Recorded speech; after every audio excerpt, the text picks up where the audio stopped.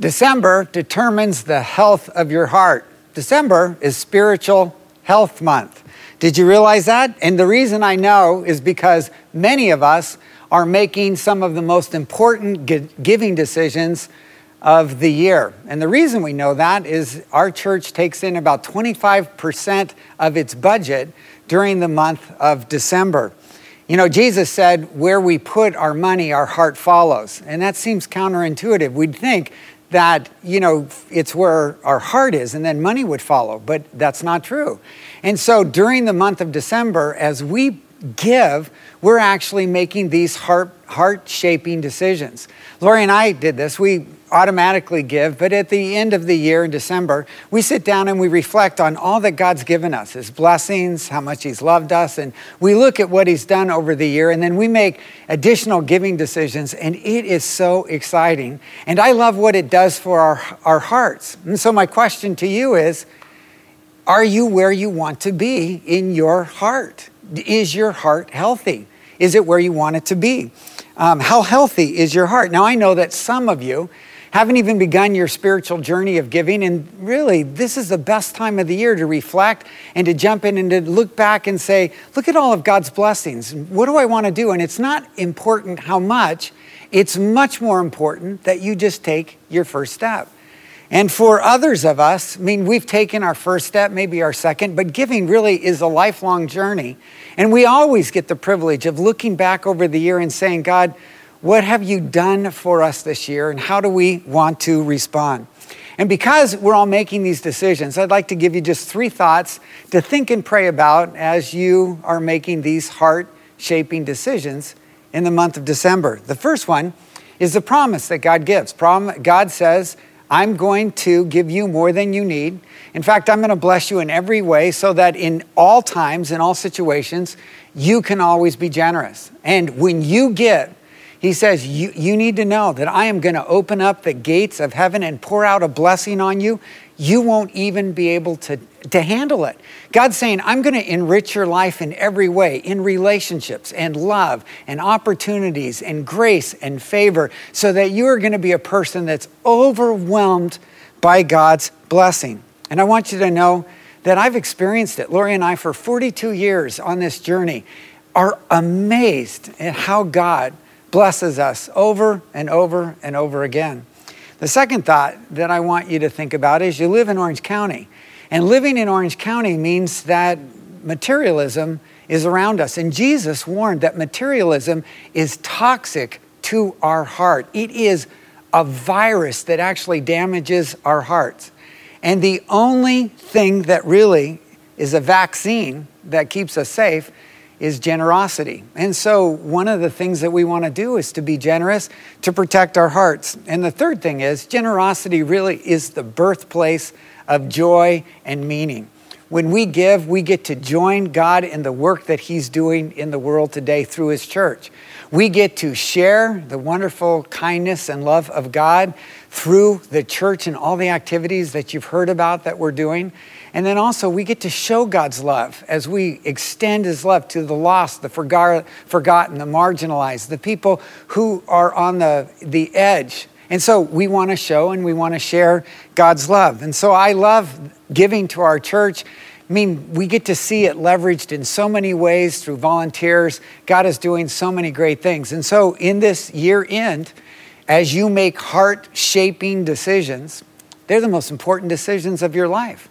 And so I want to pray for you at this time. So God, would you help us during this season? Trust you. It's always uncertain times. We never know what's going to happen.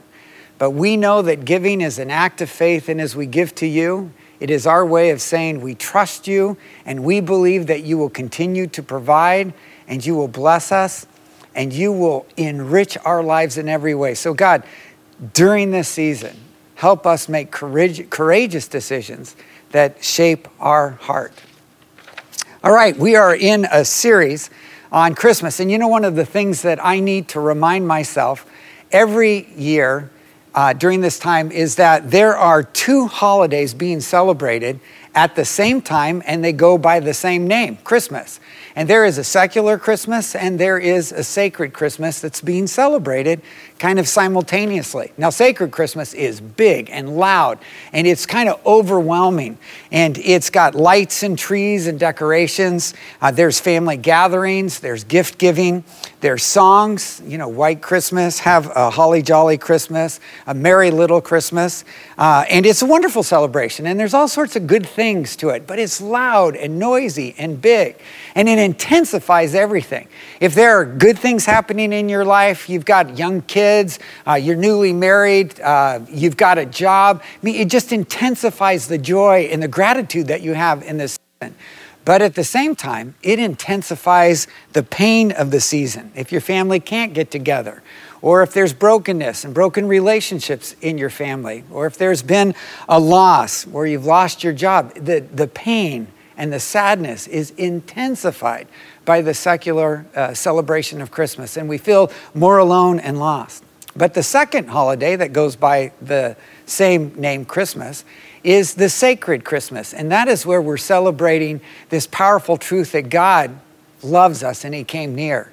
And it has songs that we sing at church that are powerful and they're celebrating, and while it's quieter, the message is life transforming. And what I've found in my own life is that I literally daily need to have reminders. So I read the story, the Christmas story through the 4 Gospels, different days, and I take time reflecting and journaling to remind myself, what are the truths of this sacred Christmas that I celebrate? And that's why I love that you're here watching with us today, because what we're going to do is look at the message of Christmas. Specifically, we're going to look at the angel song that is in Luke chapter 2, which talks about this incredible gift of peace that we have. Now, the gift of peace is what's promised in the Old Testament. Look at what it says in Isaiah 9.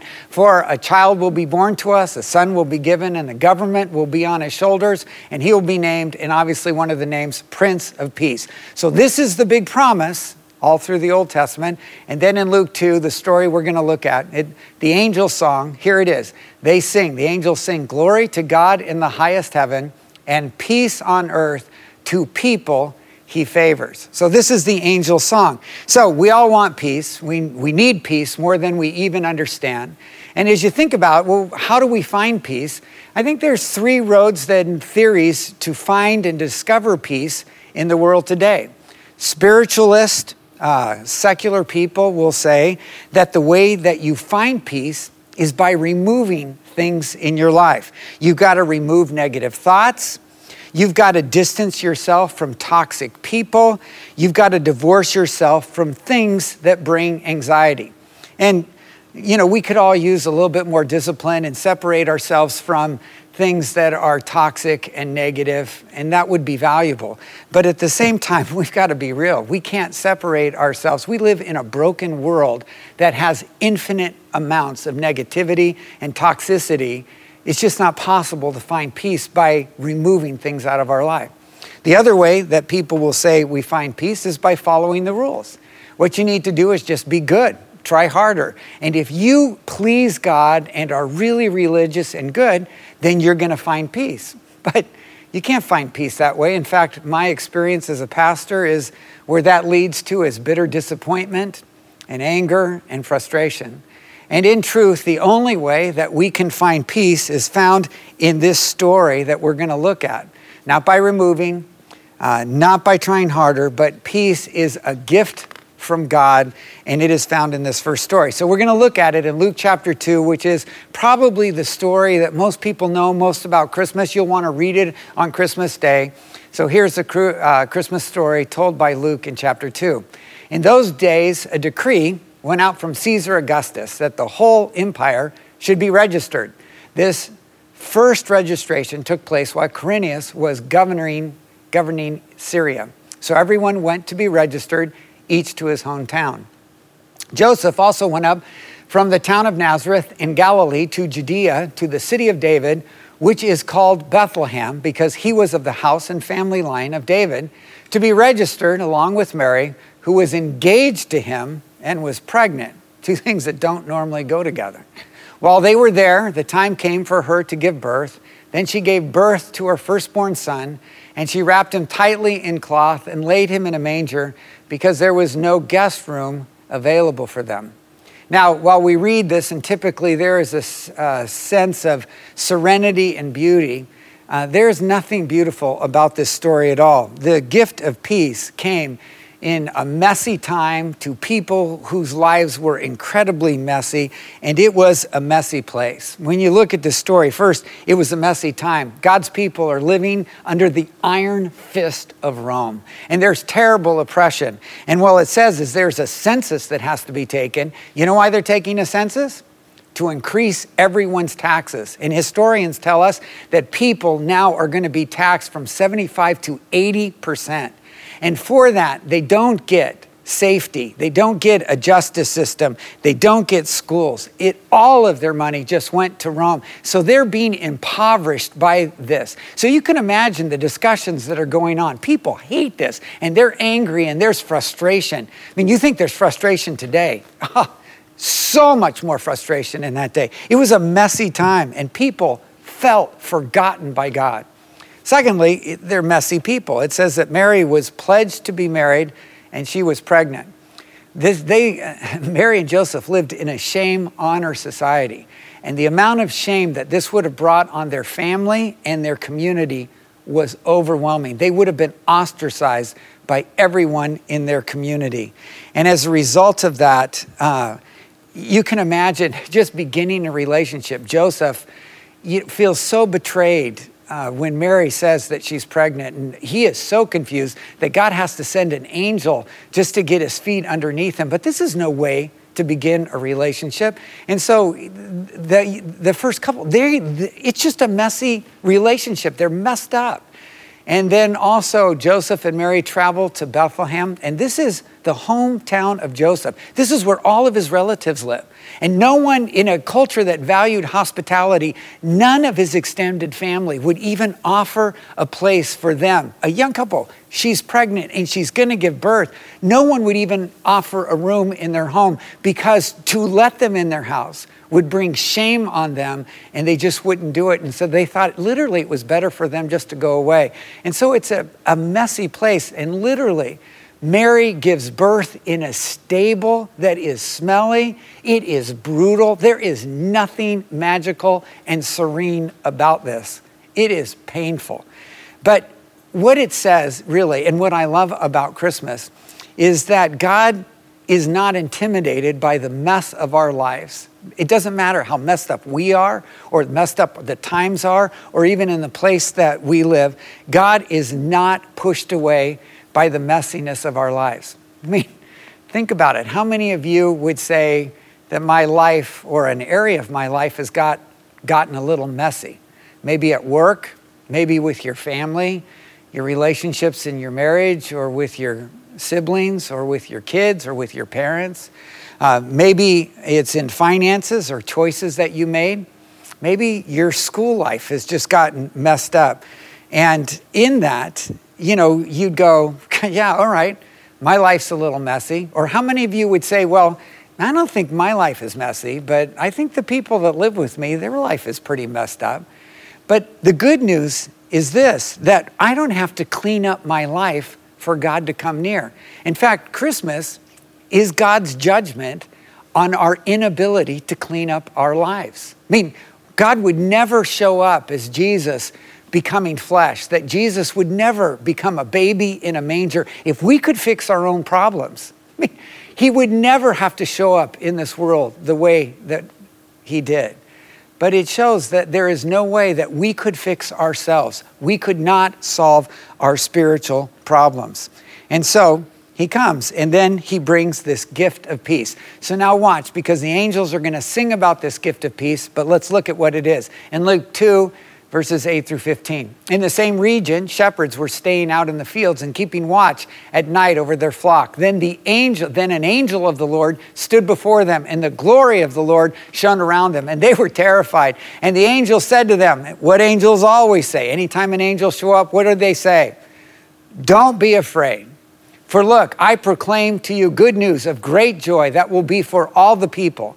Today, in the city of David, a Savior has been born to you, who is the Messiah, the Lord. And this will be a sign for you. You will find a baby wrapped tightly in cloth and lying in a manger." Then suddenly there was a multitude of heavenly hosts with the angel, praising God and saying, so now here is the angel song. "Glory to God in the highest heaven, and peace on earth to people he favors."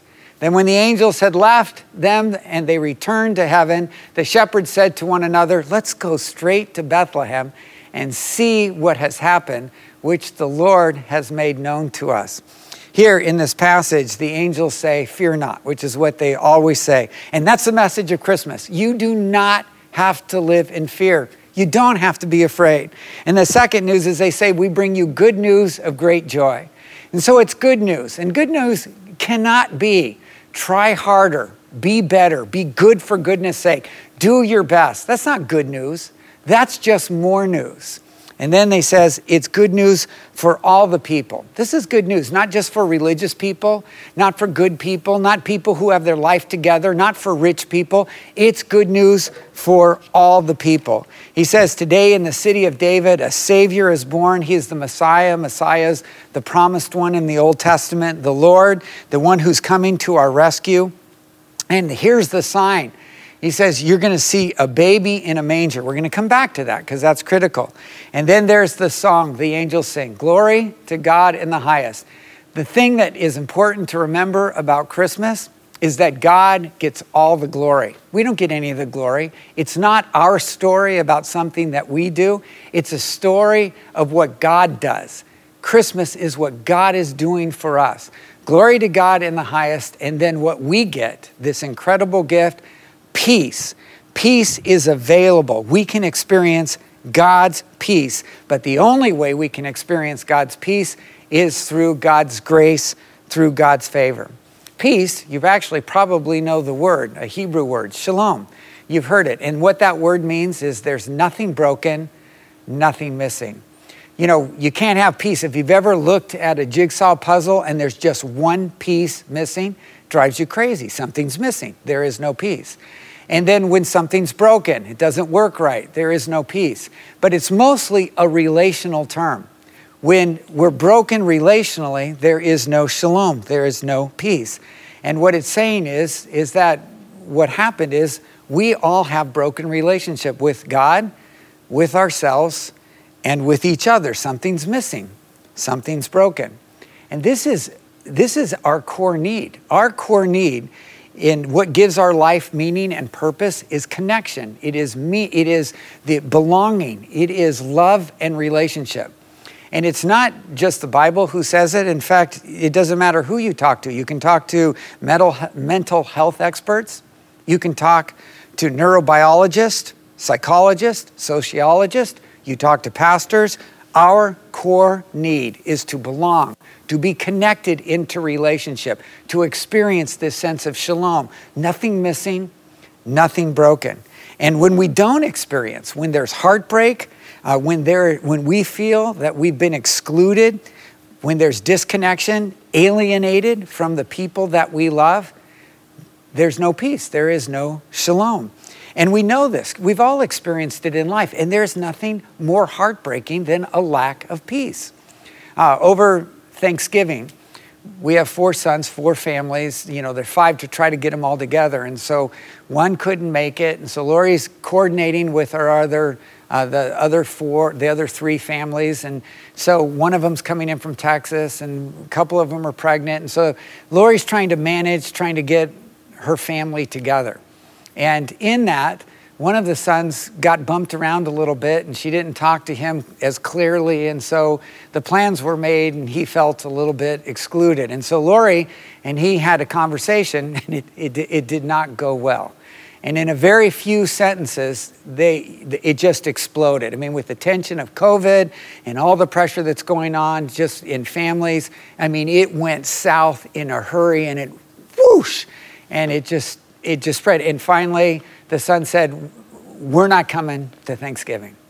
So Lori is off the phone and she is just bursting in tears. And for 2 days, she cried because there was no shalom. There was no peace. Something was broken. Something was missing. And the pain that she experienced, it didn't matter what good was in her life. That lack of shalom, it overwhelmed everything in her life. It was all that she could see. Now, they worked it out and ultimately our son came, but that was a painful experience. And the truth is, all of us have experienced it somewhere in our life. Some people in devastating ways, and it has damaged us for our life. Some of us are pretty sure that shalom isn't even possible. And the reason is because a long time ago in your childhood, there was chaos and pain. And when you needed your parents, they just weren't even available. And so to survive, you just pulled away. You pulled away from everyone. And you thought that there was something was wrong with you. You thought that you weren't enough. You thought there wasn't enough love in the world.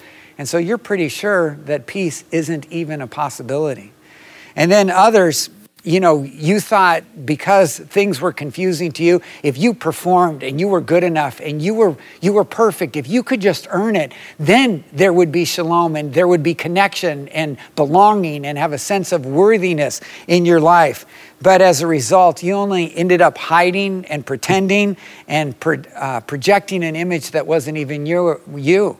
And so as a result, there's no peace in your life. And then others believed it was possible. I mean, you went out there and you had a heart that you say, I'm going to let someone know me. And so you let someone know you and they loved you. And then they betrayed you in the most painful way. And as a result of that, you concluded the cost of relationship is just too much. You know what? I'm not going to try to belong. I'm not going to try to have this connection. Forget it.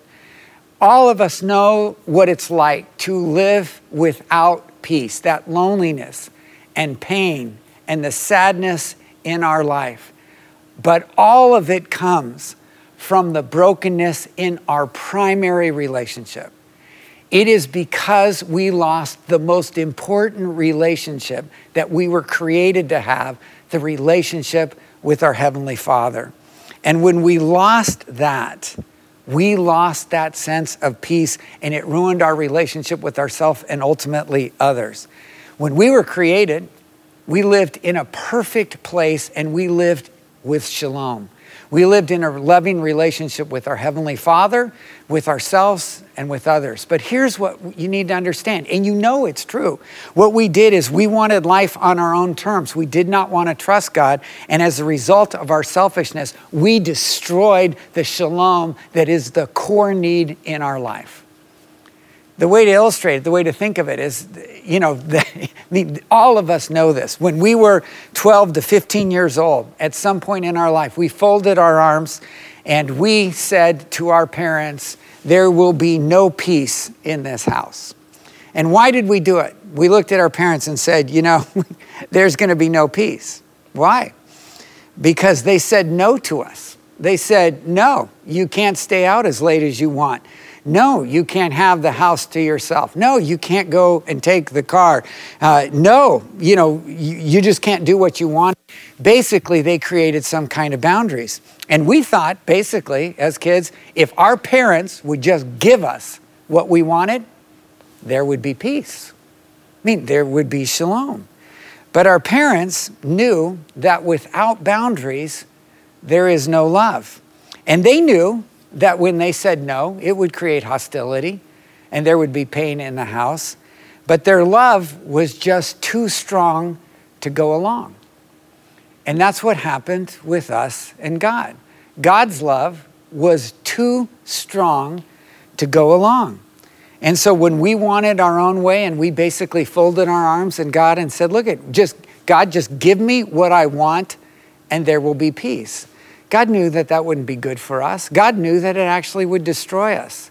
God knew that it would create hostility, but he knew that it would destroy ourselves. Look at what it says in Romans 5. Therefore, just as sin entered the world through one man and death through sin, in this way, death spread to all people because all sinned. God did not create sin. God created people.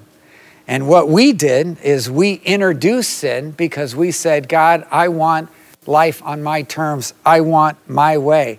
And that is what's killing us.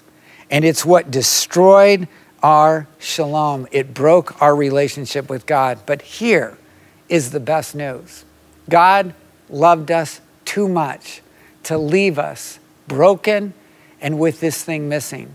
And this is the message of Christmas, that God came to our world to save us, to restore peace, to restore the broken relationship, to restore what was missing in our lives. But then what's the cost of peace? And what I want you to see is there's two huge costs to peace. First, God had to humble himself. And secondly, God had to sacrifice, because we're going to talk about how we experience peace, and you're going to see it's the same road. What God did in Jesus is what we have to do to experience peace. So what's the cost to peace? First of all, it's humility. Look at what it says. This will be a sign to you. You will find a baby wrapped tightly in a cloth and lying in a manger. The most amazing truth in Christmas it's almost impossible to believe is that God loved us so much that he would come to this earth. But even more amazing, he didn't just come as God, he became human. He became like us so that we could understand him and we could see him. He wanted to be with us. But what is absolutely unbelievable isn't that God came as a human, but we would expect that he would come as a powerful warrior, an emperor, as a king. But what's most shocking about the Christmas story is that God comes as a baby in a manger, vulnerable and weak. In a time literally when Herod sets out to kill babies, God shows up as a baby. Why? Because that is the cost of relationship. It is the cost of connection. God chooses to be vulnerable, to not be safe when there's no guarantees. He knows that for us to believe that God really understands us, that he has to enter our world and our pain. He's got to be vulnerable and weak and small so that we have a God who understands us. And the cost of relationship is that vulnerability, that honesty. And so God enters our world as a baby. Vulnerability. That is humility. And then it requires sacrifice. Not only did he become a baby, but ultimately he becomes a savior on the cross. That in Romans 5 it says, therefore, since we've been justified by faith, we've been made right by faith, we have peace with God through our Lord Jesus Christ. For if, while we were sinners, we were enemies, we were reconciled to God through the death of his son, we will be saved by his life. What it says here is that we were justified, we were made right in God's eyes, and so we have peace with God. There's shalom. Well, how did he do it? Jesus went to the cross first as a baby, but then what he did is not only that, but he went to the cross and he reconciled us. He restored our relationship. He brought peace. What was broken is mended. What is missing is now made right, and he gives us peace. And how does that happen? He does that through faith. When we believe in Jesus, we believe that Jesus is who he says he is, that he did what he said he would do. We have peace. So the question is, have you made your peace with God? Well, how do you make your peace with God? Look at what it says in Romans 10, 9 and 10. If you confess with your mouth Jesus is Lord and believe in your heart that God raised him from the dead, you will be saved. For one believes with the heart, resulting in righteousness, and one confesses with his mouth, resulting in salvation. So have you made your peace with God? What does that mean? It means that you confess that Jesus is who he says he is, and he did what he said he would do. That Jesus, who was God, became human. Even more than that, he didn't just become human, he became a baby in a manger, saying there's no place he wouldn't go, there's nothing that he wouldn't do. But even more than that, that baby grew up and he became a savior who died on the cross. He died in our place so that we can be forgiven and we can be reconciled with our Heavenly Father. So, have you made your peace with God? Because when you make your peace with God, you say, I believe that Jesus, you are who you say you are. That peace with God paves the way for you to experience personal peace in your life. The way that we experience personal peace is the same journey that Jesus went through: humility and sacrifice. He models it for in our life. So what does it take? Well, humility. I have to admit that I can't save myself, that I need Jesus to forgive me, which is a very humbling thing. I have to live in humble dependence on the Savior. And so I let go of shame and guilt in my failure. That's a humble thing. And then secondly, I embrace God's love for me. And it takes humility to do that. God loves me for who I am. I'm not perfect. I haven't figured it out, but He loves me just as I am. It wasn't that I earned it. I didn't deserve it. He loves me. And so I embrace honesty and vulnerability and the freedom to be who I am. It's hard to be human. It is really hard to be human because we're broken people and we never do what we say that we're going to do. It's hard to be human. And that's the humility that we need because we live in humble dependence on God, saying, I need you, I need your grace. That's how we experience peace. Look at what it says in John 14:27. Peace I leave with you. My peace I give to you. I do not give to you as the world gives. Do not let your heart be troubled or fearful. How do I experience that peace? I humble myself. I embrace humility. God, I can't, but I know you can, and you love me. And even though I'm wonderfully human, I don't have to perform for your love. I don't have to earn your love. You love me. And then the second is sacrifice. It is surrender. We say, God, it's your will, not my will. That's the only way we experience peace. We can't just accept His salvation and then say, now I get to live the way that I want to live. We can't look at a Savior who humbled Himself, stepped down and surrendered, thinking that we get to live a life of stepping up and stepping over and hurting others. No, we have to surrender and say, God, it's not my will. It's your will. I'm going to live the way that I was designed to live. I'm going to live within your boundaries. That's where we experience personal peace. So my peace with God paves the way to personal peace. And then what it does is it equips me to be a peacemaker in the world. How does it equip me? Well, Jesus told a story about a man who had an unpayable debt. He had literally accumulated millions and millions of dollars that was unpayable. And the king called him in and said, now you need to pay the debt that you have. And he couldn't do it. And so the king said, okay, I'm going to throw you in jail along with your wife and your children until you can pay your debt. So he cries out and he says, please just give me time and I'll pay it, which he couldn't have done. But amazingly, the king doesn't just give him time. The king forgives the debt. He says, you're forgiven. And so then Jesus says this guy goes out and he finds a coworker who owes him just a few $100s, a payable debt. But the guy just doesn't have it right then and right now. And he says, please be patient with me. I'll pay what I owe you. And this evil guy says, no, and he throws him in jail. Jesus says, what do you think that king's going to do? And everybody's going, that guy's wrong. And that's the whole point. Jesus says in this passage is that we need to be people who are forgiving. And when we don't forgive, we literally are locking ourselves in a jail of bitterness and resentment, and we're keeping ourselves away from experience God's incredible love. See, when we understand what God's done for us, humility says we have been forgiven an unpayable debt. It's automatically easy for us to move and to be peacemakers because we forgive those who hurt us. And yeah, people will hurt us. I mean, they're gonna offend us. They're gonna say things about us. They're gonna betray us. And you know what Jesus says about every one of those debts? They're just $100 debts. I mean, they're payable. They're not this unpayable debt. And yes, it hurts. And the sacrifice means that we've got to feel weak and vulnerable when we forgive and say, just, humility. I was the $1 million debtor. I had a debt that I couldn't pay. But sacrifice says, and so I'm going to forgive others because I have been forgiven. And, to forgive somebody doesn't mean that, you let them take advantage of you or you get abused by them. It just means that you extend the forgiveness that God's given to you. Forgiveness doesn't mean reconciliation. It takes two people to reconcile. But forgiveness means that you say, you know what? I'm not going to hold it over you. I'm not going to think that I'm better than you. I am going to forgive you for whatever you did to me, because as great as it feels and as painful as it is, what God did for me was so much greater, so much greater.